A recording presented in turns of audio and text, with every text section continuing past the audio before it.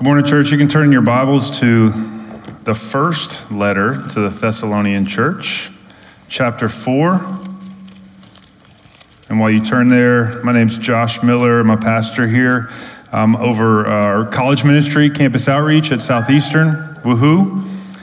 And I also help out with the music team. And so this timer's started. Okay. So we're going to be in 1 Thessalonians chapter 4. Verses 9 through 12. And I want to ask the same question that Mike asked, which is this: what is a Christian? If you were to put a Christian under a microscope, so to speak, what would be the main ingredients of the tissue? I heard love. That's partly right. But faith and love, I would say, are the core ingredients of every Christian. You cut any tissue, any organ, a slice of bone, if you will, you're going to see faith and love. These are the building blocks, the DNA of a Christian. Calvin said about the two that faith in God and love for man, which together comprise the sum total of godliness. Thomas Watson, a Puritan, he says that love is the crowning grace in heaven, but faith is the conquering grace here on earth. This is what we need to get through our daily lives. Both of them come from God. They're fruits of His Spirit. They are given to us by the Spirit of God. And without both of them visible in your life and growing regularly in your life, then you cannot call yourself a Christian. This is what the Bible teaches. There's a plant called the Welwitschia plant, and there's a picture on the screen. It's labeled the plant that cannot die. Scientists are studying it, using it to unlock the secrets of its genome to help other plants live longer. And maybe us too, I don't know. But this plant lives in the South African desert, where it's a very arid climate. It gets less than 2 inches of rain a year, and they're massive. This plant is probably 4 feet tall, even though it doesn't look like it because of the perspective. But what's crazy is how old they get. Some of the plants in the desert are thought to be 3,000 years old. One single plant, 3,000 years old, been around since David sat on his throne. Now, the biologist who found it, his name was Frederick Welwitsch, so he named it after himself, but he said when he found it, he knelt down on the burning soil and wouldn't even touch the plant. He basically worshiped this plant because he was shocked that it would grow and to become so massive in such an inhospitable place. So they put it under a microscope to find out the secrets to its longevity and its resiliency. You don't want to know what it is? It's called DNA methylation. Yeah, I don't know what that is either. But basically what it is selective attention. The plant only decides to spend its energy and its attention on growing 2 leaves at a time. Well, 2 leaves throughout its whole life. This plant, it only has 2 leaves. What you're seeing is kind of like our hair. When it gets long, it has split ends. The reason that happens is because it grows not from the tips of the leaves like most plants, but from the base and from the core. The scientist says this process, DNA methylation, along with other selective forces, drastically pares down the size and energetic maintenance cost of Welwitschia's duplicated library of DNA. In other words, it gives it a very efficient and low-cost genome. So the plant, it grows to be pretty ugly, but it lives, and it lives, and it lives because it focuses on 2 things, 2 leaves. And so, Christian, the key to your longevity and to your resiliency is these 2 leaves, faith and love, produced in you by the Spirit of God. That's really the thrust of the text today. We're going to see in 1 Thessalonians. If you look back at chapter 1, he remembers them for their work of faith and their labor of love. In chapter 3, verse 6, Timothy comes back with the report of how the church is doing because Paul had to leave. And he says, Timothy has brought us the good news. It's kind of a play on words here, using the word for gospel, of your faith and love, and reported that you always remember us kindly. In 3:10, he says it again. He says, we pray most earnestly that we may see you face to face to supply what is lacking in your faith. Paul wants to build them up more. He wants to basically jump on the momentum that they're having in their genuine faith and add to it. He wants them to continue growing. Let me just ask yourself, what's the first step in discipleship when you become convinced of a Christian's genuine rebirth? What's your first step with them?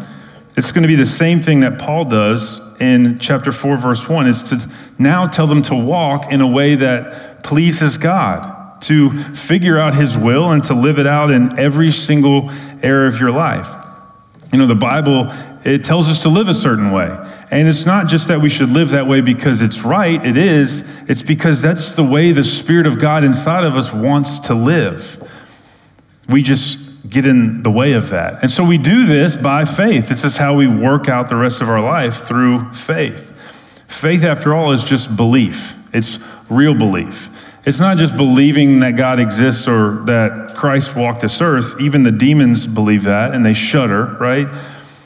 Christian faith is believing that God's word is true, that it's good for us to follow, that following God's word actually pleases him, and then doing that daily. Now, one of the best ways to see our faith lived out is through our love. James tells us that faith without works is dead, and that works is love. No Christian comes to faith and doesn't love, right? It's an understanding of love in the first place that is the gospel that saves us, right? We understand the gospel, which is an object lesson in love, and we become a Christian, right? So we have to understand love in order to be a Christian. Romans 5:5 tells us of this, that God's love has been poured into our hearts through the Holy Spirit who has been given to us. So God's Spirit poured into our hearts. Now there must be evidence of that love. I'm saying there has to be. When my kids tell me they have brushed their teeth, there's one way to find out. Go see if the toothbrush is wet, right? There's evidence of them brushing their teeth that has to be wet. If it's dry, there's no way they could have done it. In the same way, in the life of every single believer, there has to be love. There has to be. Thomas Watson, again, he says of love and faith, love discovers the soundness of the faith. It discovers it, it exposes it, as the ever beating of the pulse shows the healthy state of the body. Now, here's the problem, if there is a problem, it's that with conversion comes a change of heart. That's your habits change, how you spend your time changes, your money, your attention. Things will begin to change for good in your life, your priorities. Fundamentally, you as a human being will begin to look and think differently.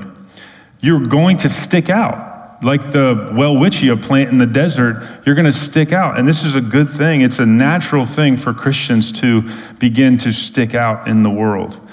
But with this increased holiness, this increased Christ-likeness, will come increased attention by the watching world, the outsiders, unbelievers.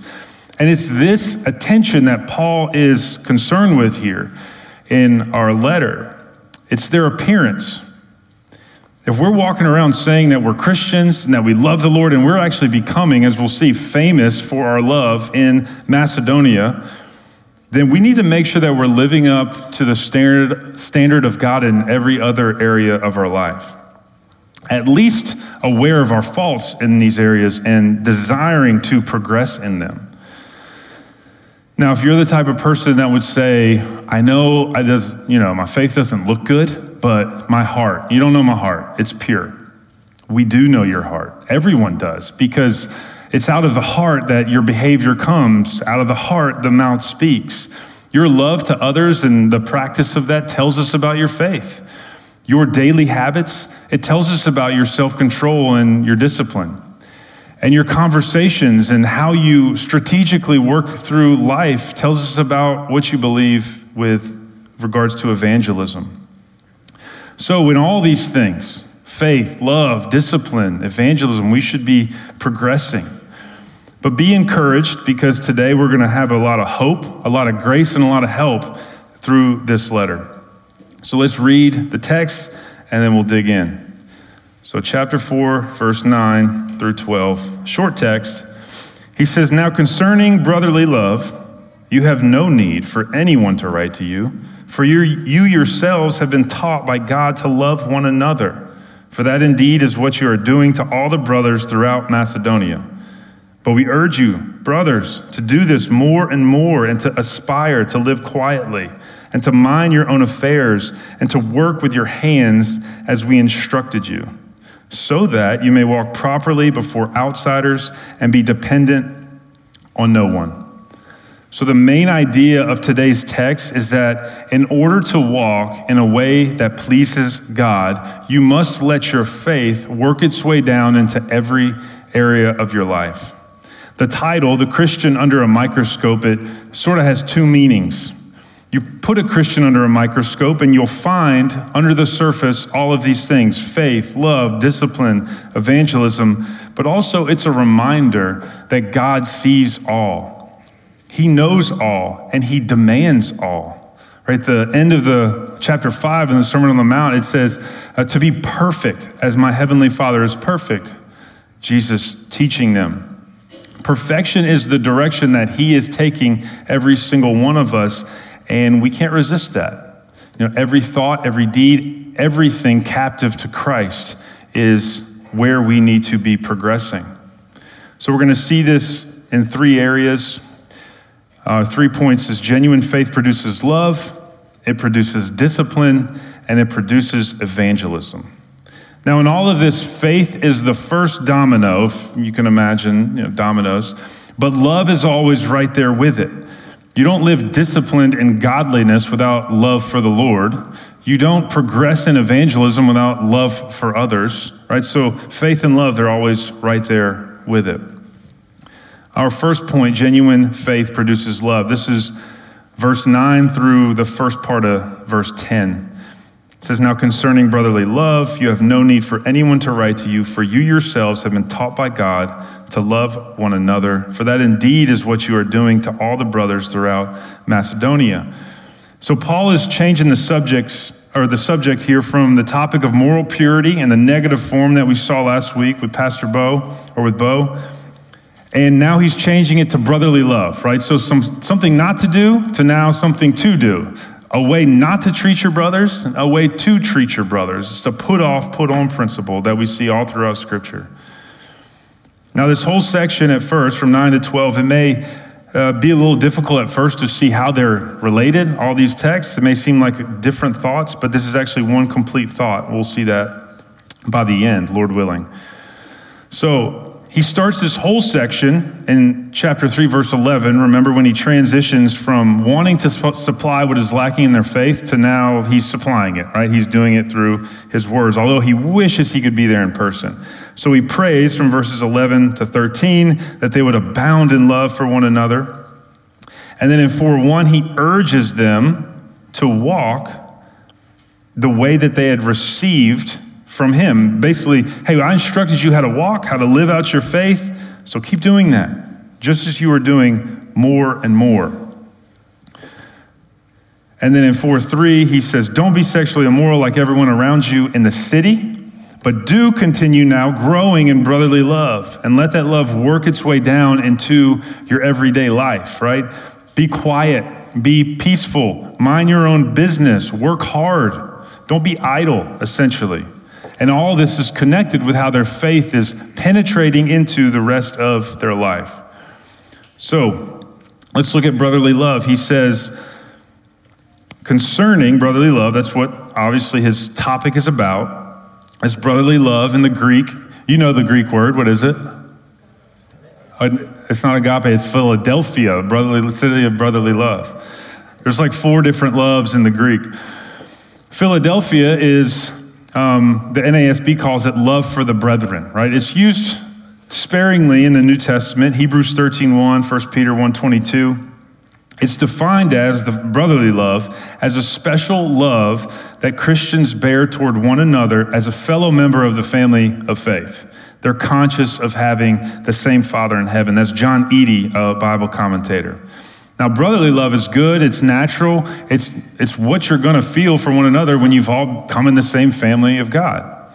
But it's fueled by the love of Christ, the agape love, a stronger love that fuels this love. And Paul mentions that love when he says to love one another at the end of that verse, right? So we got two types of love here, but they're very connected. He's just saying your brotherly love that is working out towards your brothers and sisters in Christ is fueled by your agape love, the love that compels you, 2 Corinthians 5:14. But about this brotherly love, he says you have no need for anyone to write to you. In other words, he's saying, I see this in you. I know you get it. But I'm not going to overstate it, right? But I'm still going to remind you and encourage you about it because I don't want you to think it's not important. I don't want you to think that you shouldn't keep abounding in it. So I'm going to mention it, but not mention it in the way that he does. Remember, this church is very young, less than a year old, just a few months old. But they're already excelling in love. It's obvious to Paul, to Timothy, to the rest of the world that they're Christians because they love. It's obvious, it's widespread. They're famous for it, as we should all be. So just three things about this love before we move forward. The first thing is that love is a testing fruit of regeneration. And I've said that already, but I just want to make it clear. Love is a testing fruit of regeneration. If you do not have love, then you are not in Christ. 1 John 3:14, it says, we know that we have passed out of death into life because we love the brothers. 1 John 4:8, anyone who does not love God does not know God because God is love. It's simple. So love is a testing fruit of regeneration. Love is also a token of true discipleship. John 13:34, Jesus tells his disciples, a new commandment I give to you, that you love one another. Just as I have loved you, you also are to love one another. By this, all people will know that you are my disciples, if you have love for one another. So love is a token of true discipleship. And lastly, it is essential to the spiritual growth of the church. Ephesians 4:16 says, rather speaking the truth in love, we're to grow up in every way into him who is the head, into Christ, from whom the whole body, joined and held together by every joint with which it is equipped, when each part is working properly, makes the body grow so that it builds itself up in love. So we must have love in our congregation in order to continue growing together to be more like Christ. Now, that being said, true Christians and true churches, they don't need a lesson on love. We don't have to go sit in a Sunday school class about love and the makeup of it and the DNA of it. They just need a reminder. They need to fight sin. They need to get out of the way of themselves. They need to get out of the way of the Holy Spirit. You know, Matthew talks about in the Sermon on the Mount, taking the basket off of the lamp so it can shine. They need to open up their eyes to the needs of those around them, to get their eyes off of themselves. In order for our love, church, to be prevalent, we just got to get out of the way. We have to remove the obstacles and the sins that are in us and around us that get in the way of this love. Now, don't get me wrong, that's not easy to do. It's actually very difficult. If you think about farming, the hardest part of farming is preparing to farm. Like putting the seed in the ground is actually pretty easy. It's the tilling, the removing of the rocks. It's preparing the soil. That's the difficult part of farming. And so we still have been called to that. The impossible part of farming is done by God. And the impossible part of our Christian life is done by God. And that's growth, right? How in the world does a plant grow out of a seed? I'm sure some people know. I don't know. It's a miracle. And our sanctification is a miracle, but we still have work to do in it. The second hardest thing in farming is the harvest, right? And so that's another thing you're going to be invited into by the grace of God, is to harvesting this fruit. And this is what Paul's doing in our letter. And so he says that you don't need to be written to about brotherly love because you yourselves have been taught by God. Now, this phrase, taught by God, it's the only place in the New Testament that it's been used, and it's actually God taught. It's one word. It's an adjective. It's not a verb with a noun. It's describing not an event, but it's describing a believer. It's almost like saying you're an alumni of such and such university. The Greek really denotes it here. I think the ESV gets it wrong. It's not you have been taught by God as if it was an event that happened before, like a classroom setting, but it's you are taught by God. You are God taught, right? It's part of your identity as a believer. You're God taught. Look at John 6. Just flip back with me to John chapter 6, verse 44. And Jesus is talking to the Pharisees. He says, "No one can come to me unless the Father who sent me draws him, and I will raise him up on the last day." It's written in the prophets. It's written in Isaiah 54:13. "And they will be all taught by God. Everyone who has heard and learned from the Father comes to me." So this is describing conversion, being saved, born again, being God taught. And that's what he's saying. You don't need to be written to about this because you're a Christian. Now, what was the result of them becoming a Christian, being God taught? Well, it was that they loved one another. So as a result of their regeneration, of hearing the Father's calling, of learning from him and being brought to Christ, the result of this was knowing how to love. They had seen it in Christ's example, and I don't mean with their own eyes because they weren't around when Christ walked this earth, but they saw it in the example of the gospel. In order to be a Christian, you have to understand love. I mean, Christ left perfect fellowship with the Father to come to a sinful, fallen, broken world. For what reason? For love, to save people. He left that perfect fellowship to live in a time when, the world wasn't pretty, right? He could have came when there was air conditioning, but he decided to come in first century. He loved. 3 years of ministry with men who were difficult to love. They were hard of hearing. They were proud. One betrayed him and sent him to his death. All this by love. He suffered and died on the cross by the same men that he came to save. And then 3 days later rose from the grave, not in wrath and anger to destroy, but forgiveness and love. All of this was the perfect object lesson in love. And so if you've become a Christian, you've been taught by God how to love because we see it in Christ.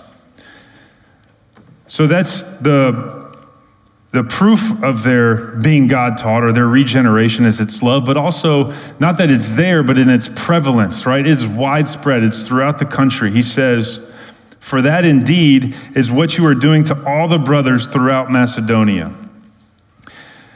And I just wanted to encourage you at this time. This is what was on my heart when I was studying this is our church loving? Do we have love? Do we have evidence of this brotherly love? Is it widespread like Paul's writing about? And so I just sat down and thought, and I filled up a yellow pad, not the whole thing, just a page. I could have kept going. But some examples that I've seen about people in our church that love. People who pick up children's ministry shift. You don't do that just to serve. You do that because you love. You love Christine who asked you for it. And you don't really want to maybe sometimes, but you're like, I love Christine, so I'm going to do it. Same thing with Miss Jan. When she asked me to serve for music, it's like, well, I'm not going to tell Miss Jan no. I love her. Someone wrote an anonymous $4,000 check so we could change out all the lights in our building to LED. Do they love lights? No, they love the guy that asked them about it, and so they wrote the check. Sam and Chad doing their doctrinal programs. It's not because they love pain. They love their family, although they're not going to be able to see them much over the next 3 years. It's because they love you all. They love your faces. That's who they're thinking of when they go through these things. I know a guy who's actually allergic to grass, and he went out and bought a whole bunch of lawn equipment so he could mow the lawn for us, and we wouldn't have to pay a service because he loves us. He loves individuals in this church, not because he loves grass. And I seriously could go on and on about the love that I've seen in this church, how prevalent it is. So the Thessalonians' love is prevalent, just like your love. It's widespread, it's extensive, and it's really permeating into their daily lives. And it's this genuine love that Paul is so encouraged about, that he sees and knows that it points to their genuine faith. But he doesn't stop there. Right? That's not enough. He isn't satisfied because genuine faith that produces love, it also produces discipline. And that's what he's calling them to the next point. Genuine faith produces discipline. He says, but we urge you, brothers, although you're famous for your love, it's amazing, everyone's hearing about it, do this more and more. He says, but we urge, and this brings us back to 4:1, where he says, finally then, brothers, we ask and urge you in the Lord Jesus, that as you received from us how you ought to walk and to please God, do so more and more. So in general, he wants them to walk to please God. And now we're dealing with the specifics of that. What does that look like, Paul? Well, growing in brotherly love, growing in it. It's already there. Now you need to grow in it. And diligently seeking to increase in your faith in all area of your life. Your love is not enough. Now, if you want to hear more about this as I move on, you can go back and listen to Pastor Sam's sermon called A Diligent Church, and that's going through chapter 4, 1 through 2. So he says, we urge you, brothers, to do this more and more. There's a persistence on us. Now, how you respond to this persistence on you is a good test of your, what I like to call a gospel IQ. I don't call it that often, really just came up with it for this, but basically, are you overburdened by a call to increase more and more? By this call to persist in Christ, persist in the gospel, grow in brotherly love? It's never enough. How well do you understand the gospel, right? Is it just a head level, Jesus died for my sins, and so I'm going to go to heaven, and I'm going to go to church for the rest of my life, but I'm going to pour all my energy into this over here. And that's good enough. And anyone who says differently, I don't like them. So that's the head level. But the heart level, turn to Titus, just a few books to the right. Titus chapter 3. And we're going to read a heart level understanding of the gospel. Chapter 3, verse 3, it says, for we ourselves were once foolish, disobedient, led astray, slaves to various passions and pleasures, passing our days in malice and envy, hated by others and hating one another. But when the goodness and loving kindness of God our Savior appeared, he saved us, not because of works done by us in righteousness, but according to his own mercy, by the washing of regeneration and renewal of the Holy Spirit, whom he poured out on us richly through Jesus Christ our Savior, so that being justified by his grace, we might become heirs according to the hope of eternal life. The saying is trustworthy, and I want you to insist on these things so that those who have believed in God may be careful to do what? To devote themselves to good works. These things are excellent and profitable for people. A few things to point out in this text. Number one, the gospel begins with our own sinfulness in this text. We're foolish, disobedient, led astray. We're full of malice and envy. We hate other people. We're hated by people. And all of this doesn't just fall away right away when we come to Christ. I mean, we've been forgiven of it and washed clean from it. There's no penalty of it anymore, but it still kind of hangs around us, right? And so our sinfulness is still there. But next comes the goodness and loving kindness of Jesus Christ. This is what fuels the gospel. It's him. It's his love. It's nothing that we have done, not our works of righteousness, as if we had any, but it's according to God's mercy. The third thing we see is that our salvation required our regeneration, it says. This is a radical change. The word regeneration literally is the production of a new life. And in our context, in every context in the Bible, it's a production of a new life consecrated to God, for God. Not just so you can feel better about yourself and go on living the way you want to live. It's you belong to God now, not to yourself. So it's through this regeneration and also through renewal. We read Romans 12:2 earlier. It tells us to be transformed by the renewal of our minds. Same word.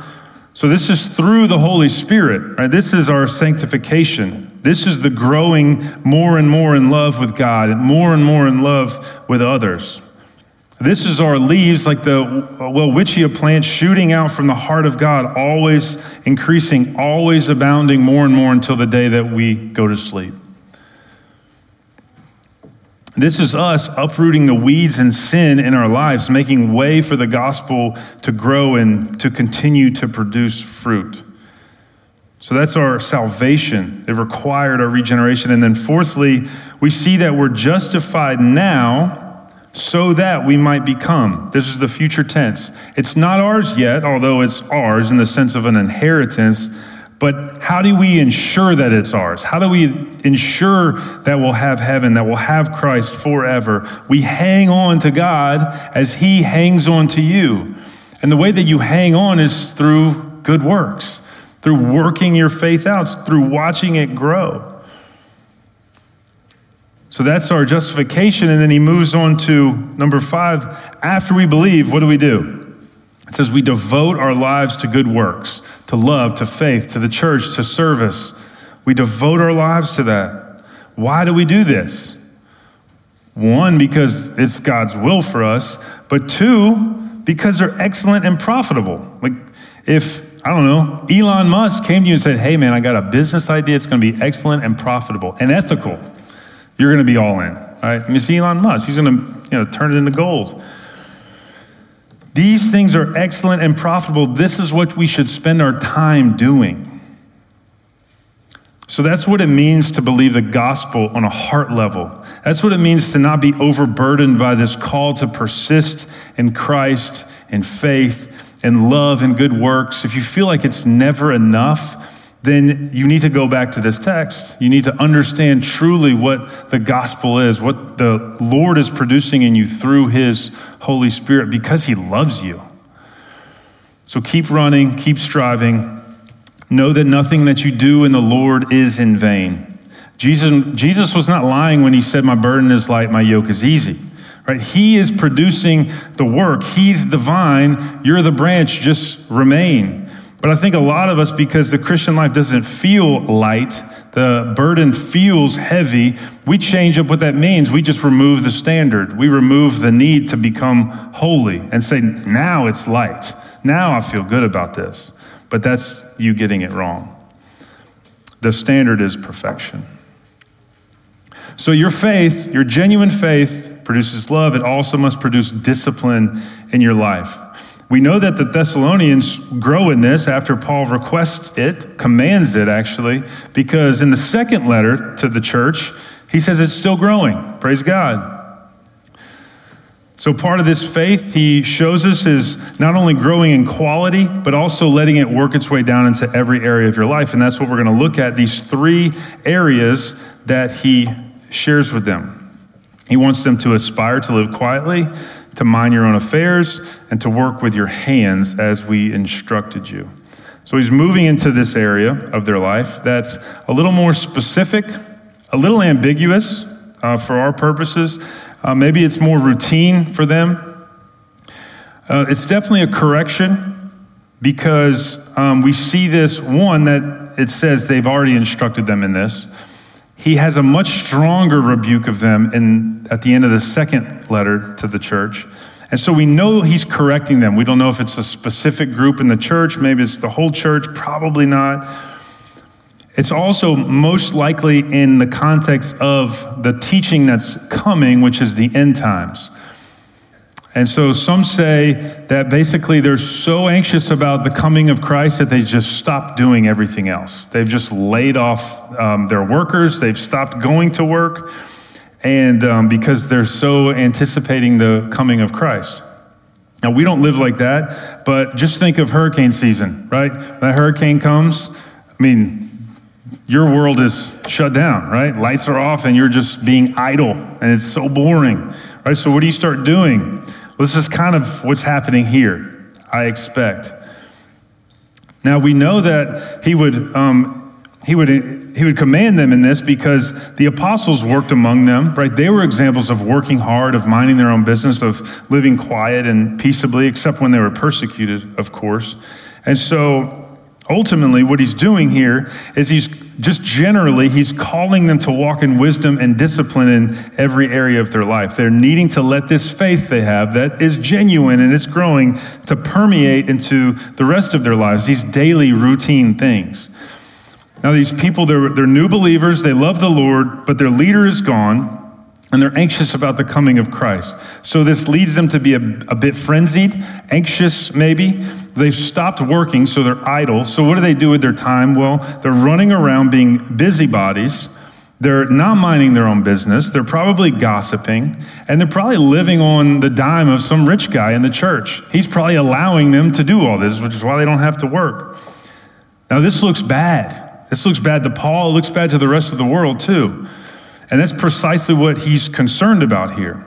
If their faith isn't permeating into their discipline, then they're not going to continue to mature and make disciples. They're not going to be a good witness to the watching world. And so he tells them, aspire. Number one, aspire to live quietly.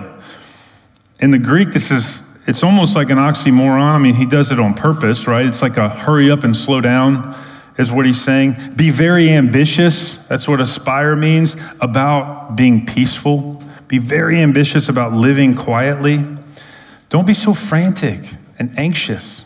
Have a quiet spirit that gets along with all men. Be at peace. Be calm, no drama. Romans 12:18 says, if possible, so far as it depends on you, live peaceably with all. So kids, when your parents tell you this, it's biblical. Live peaceably with your siblings.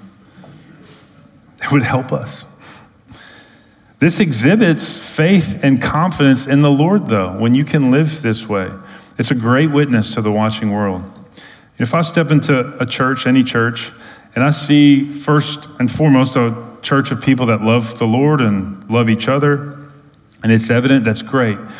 But then if I look closer and I see that they're disproportionately consumed with other things, politics, Israel prophecy, homeschooling even, which is a great thing we're involved in, but if that becomes the main thing within a church, even race and social justice issues, when those become the main thing, out of proportion with how the Bible treats it and talks about it, then we're in trouble.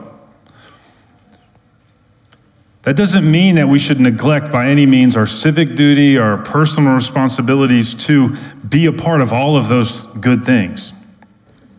That's exactly what Paul's getting at, actually. This whole world's going to burn up. Jesus is going to come back, and anything that you do not for the Lord won't matter at all. In fact, it'll count against you. But keep doing it. Keep doing the good things anyway. I mean, it's Ecclesiastes, right? Solomon, he says everything is vanity. You know, if I'm over here living for the Lord, I'm just going to die, and this person over there doesn't care about the Lord. He's going to die. What's the point? And that's what he's longing for. Give me a purpose to live. But he comes to the realization in the end, Ecclesiastes 12:13 and 14, he says, fear God and keep his commandments, for this is the whole duty of man. For God will bring every deed into judgment with every secret thing, whether good or evil. The point is that in the Lord, your labor is not in vain. And that's a beautiful thing about becoming a Christian. And it takes faith to believe that. Going back to the Welwitschia plant, in order for you to be able to have this selective attention and not care so much about what's going on in the world, to ignore to an extent some of these peripheral issues that you don't, live or die on, and to focus more on your faith and on growing in holiness, is because God's word is sufficient for your daily life. You can trust the proportion at which God talks about things in the Bible. You can trust how effective it's going to be to allow you to live a godly life. And you can trust that that will satisfy you, as we see in the Sermon on the Mount. Those who hunger and thirst for righteousness will be satisfied.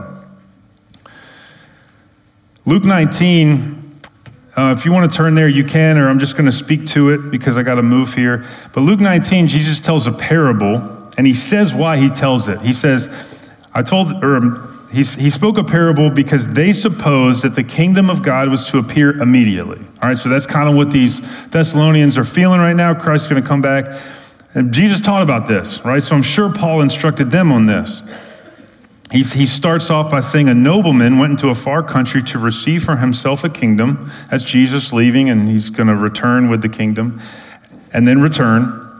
He gave 10 of his servants 10 minas and told them to engage in business until I come back. Engage in business. And I could stop right there.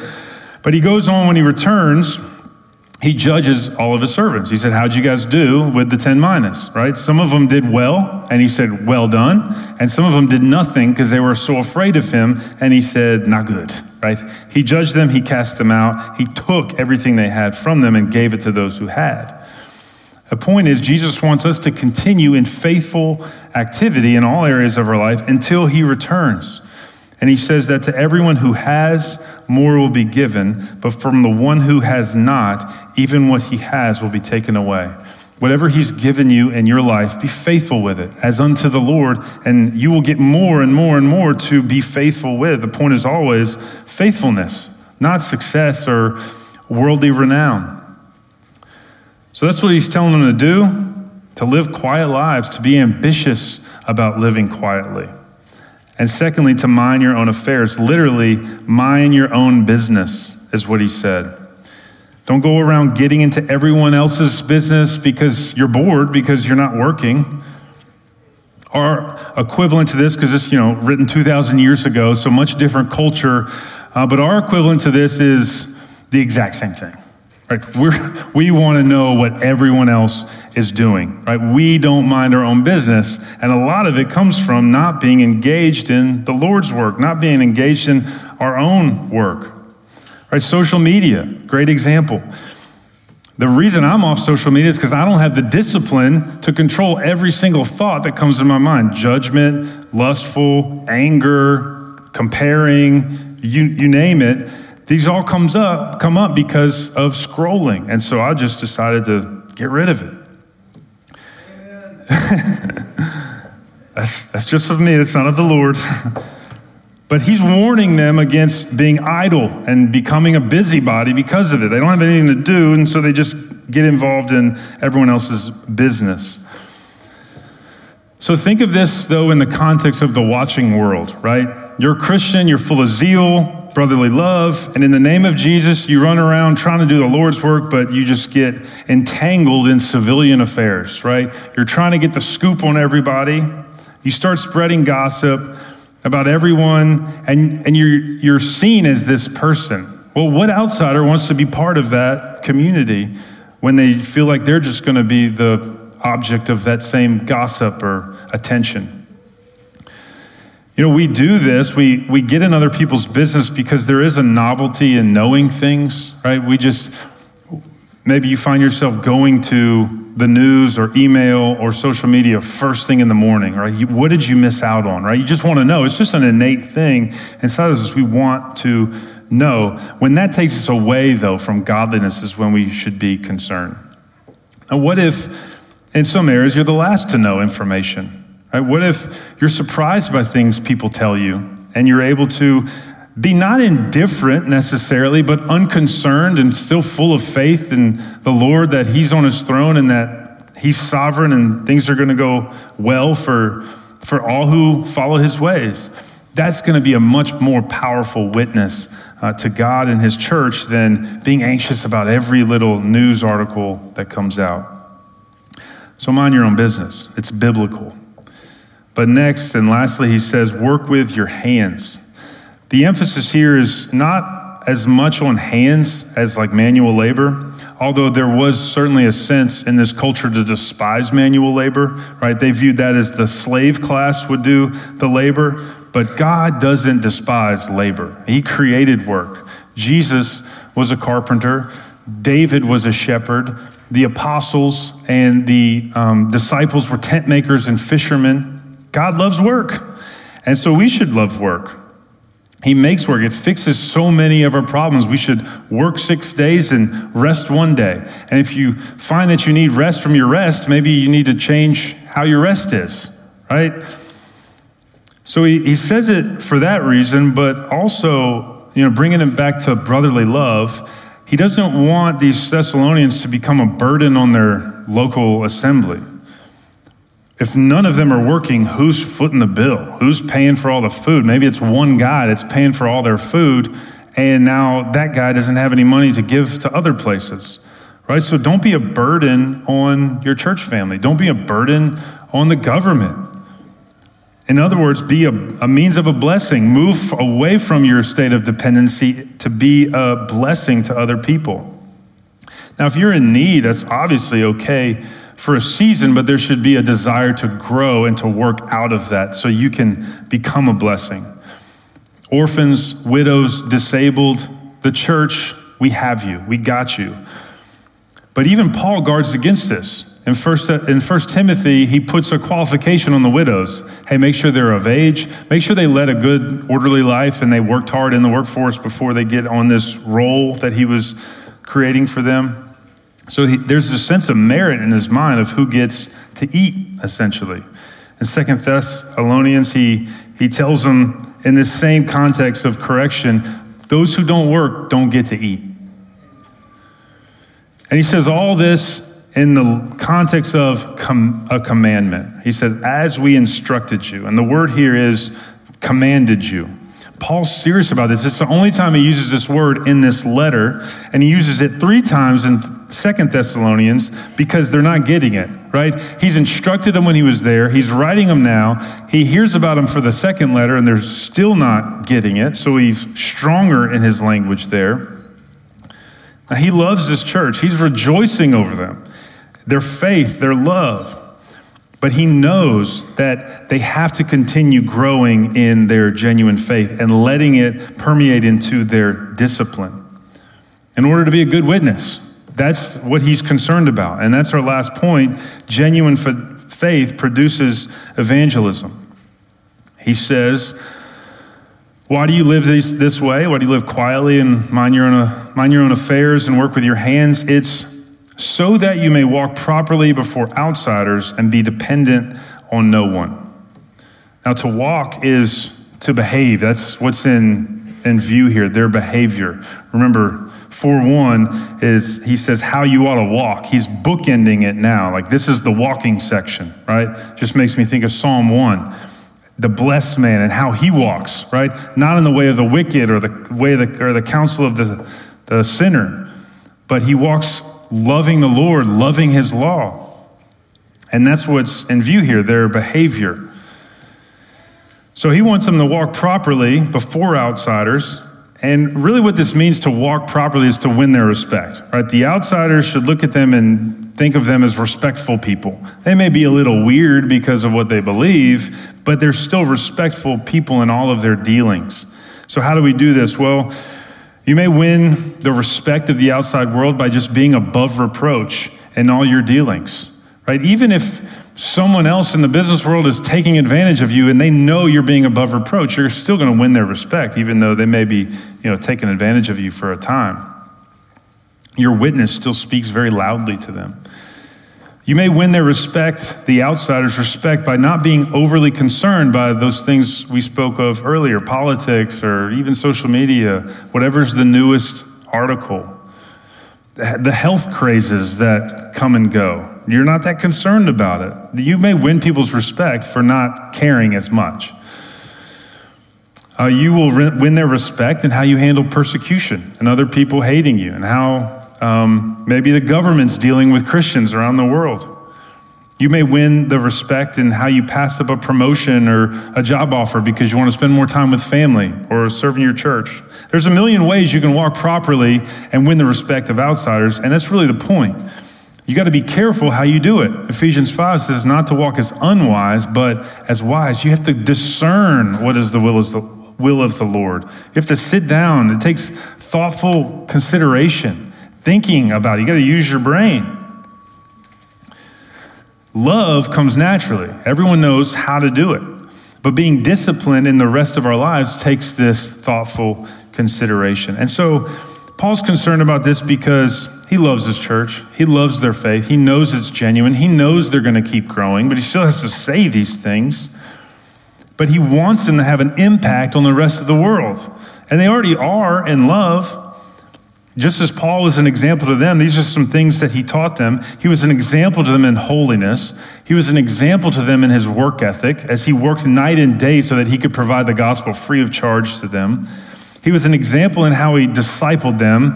Chapter 2 deals with all the marks of his discipleship. He's an example in his letters through his prayerfulness and how he's constantly in prayer for them. And in the same way, he wants them to be an example to the watching world in all of these areas. And it's we as pastors here, this is what we want for you. We want you to be an example in all of these things. And this is going to take allowing faith and love and discipline and evangelism to continue to grow in each of you. These things are excellent and profitable for you. He closes this section by saying to be dependent on no one. Walk properly before outsiders and be dependent on no one. Now, the no one he has in mind here is most likely outsiders, although he doesn't necessarily want them to be dependent on the insiders of the community either. You're just not going to win many people to Christ by being needy, right? People like to keep their distance from very needy people when they can tell that they can do otherwise with their lives because they just don't want to be sucked dry, right? We always get that sense of the moocher, and we want to keep our distance from them. Now, that's not speaking to the sick or the struggling, or maybe you made a bad decision in business and you're broke. We can struggle with those people. We all should struggle with one another. But don't be surprised when you get some advice on maybe how you could live a little more disciplined in your finances. Now, he doesn't want anyone in the church being dependent on the insiders, the outsiders. If you are going to be dependent, let it be the church first, right? But all of this is so that his church will look good to the outside world, so they'll be a good witness for Christ. So, just to wrap all this up, Field Church, we need to be a community full of brotherly love. Because of our faith, our genuine faith needs to continue abounding in brotherly love. But we also need to be a church full of discipline in all of our daily lives, full of evangelism. Our conversations need to be geared toward and even strategic about how can we attempt to win this person for Christ. All of this is a result of our faith. So just ask yourself, where are you living unfaithfully? There's one area in your life where you're being unfaithful. I'm sure of it because none of us are perfect. So where is that area for you? And what does the world think about your life? What does your daily habits reveal about your faith? And when's the last time someone asked you about the hope that is within you? Even if it is because they think you're weird. I mean, I'll take that, right? Tertullian, I'm going to close with this story. He wrote in the 2nd century. He was a North Africa Christian, and he wrote to the Roman authorities because at this time the Christian church they were getting persecuted, they were getting killed, they were being martyred. And so he wrote to the Roman authorities to plead for justice. He's like, these guys aren't that bad. We aren't that bad. You want us in your community, basically. And so he wrote a 35,000-word essay to try and convince them. The sermon today I'm preaching to you is probably about 5,000 words. So he had a lot to say about this. It's a book. Now, these are just some of the things he said. He said, we are a body knit together as such by a common religious profession, by unity of discipline, and by the bond of a common hope. We pray for the emperors, for the ministers, not the religious ministers, but the governmental ministers. We pray for authority, for peace, for welfare. Even though you guys are hating us and killing us, we're praying for you. You want us in your community. Stop killing us, please. He goes on to talk about how they're nourished by the word, how they practice church discipline to unruly members, how they even excommunicate the unrepentant. Right? This looks good to a government that cares about order and discipline. He says on the monthly day, he's talking about their giving. If he like, each puts in a small donation, but only if it be his pleasure, and only if he be able. For there is no compulsions, all is voluntary.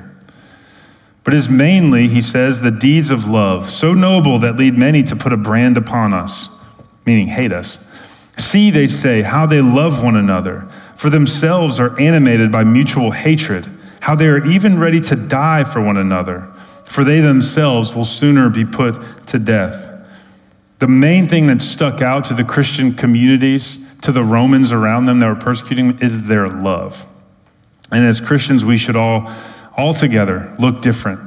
We should stick out to a world around us.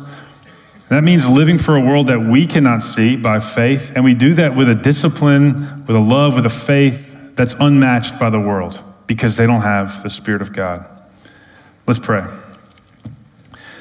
Heavenly Father, we love you. We thank you for these things. We know we have a lot of work to do, but it's by your grace and by your Spirit that we continue, that we persevere. And so I pray first for our desires. I pray that you would grow our desire for you, to love you, to glorify you, to bring you honor. I pray that you would grow our desire to grow in holiness and godliness, that you would reveal the sin, the obstacles, all the things that lie in the way of the direction you're taking us, and that you would cause us by your Spirit to be sanctified in these things. Lord, we can only do these things by your grace and your Spirit, and we love you and we thank you that you are so gracious to us as individuals and even as the field church. And we pray that you would continue this work in us for your glory, Lord. We love you and we praise you. In Jesus' name, amen.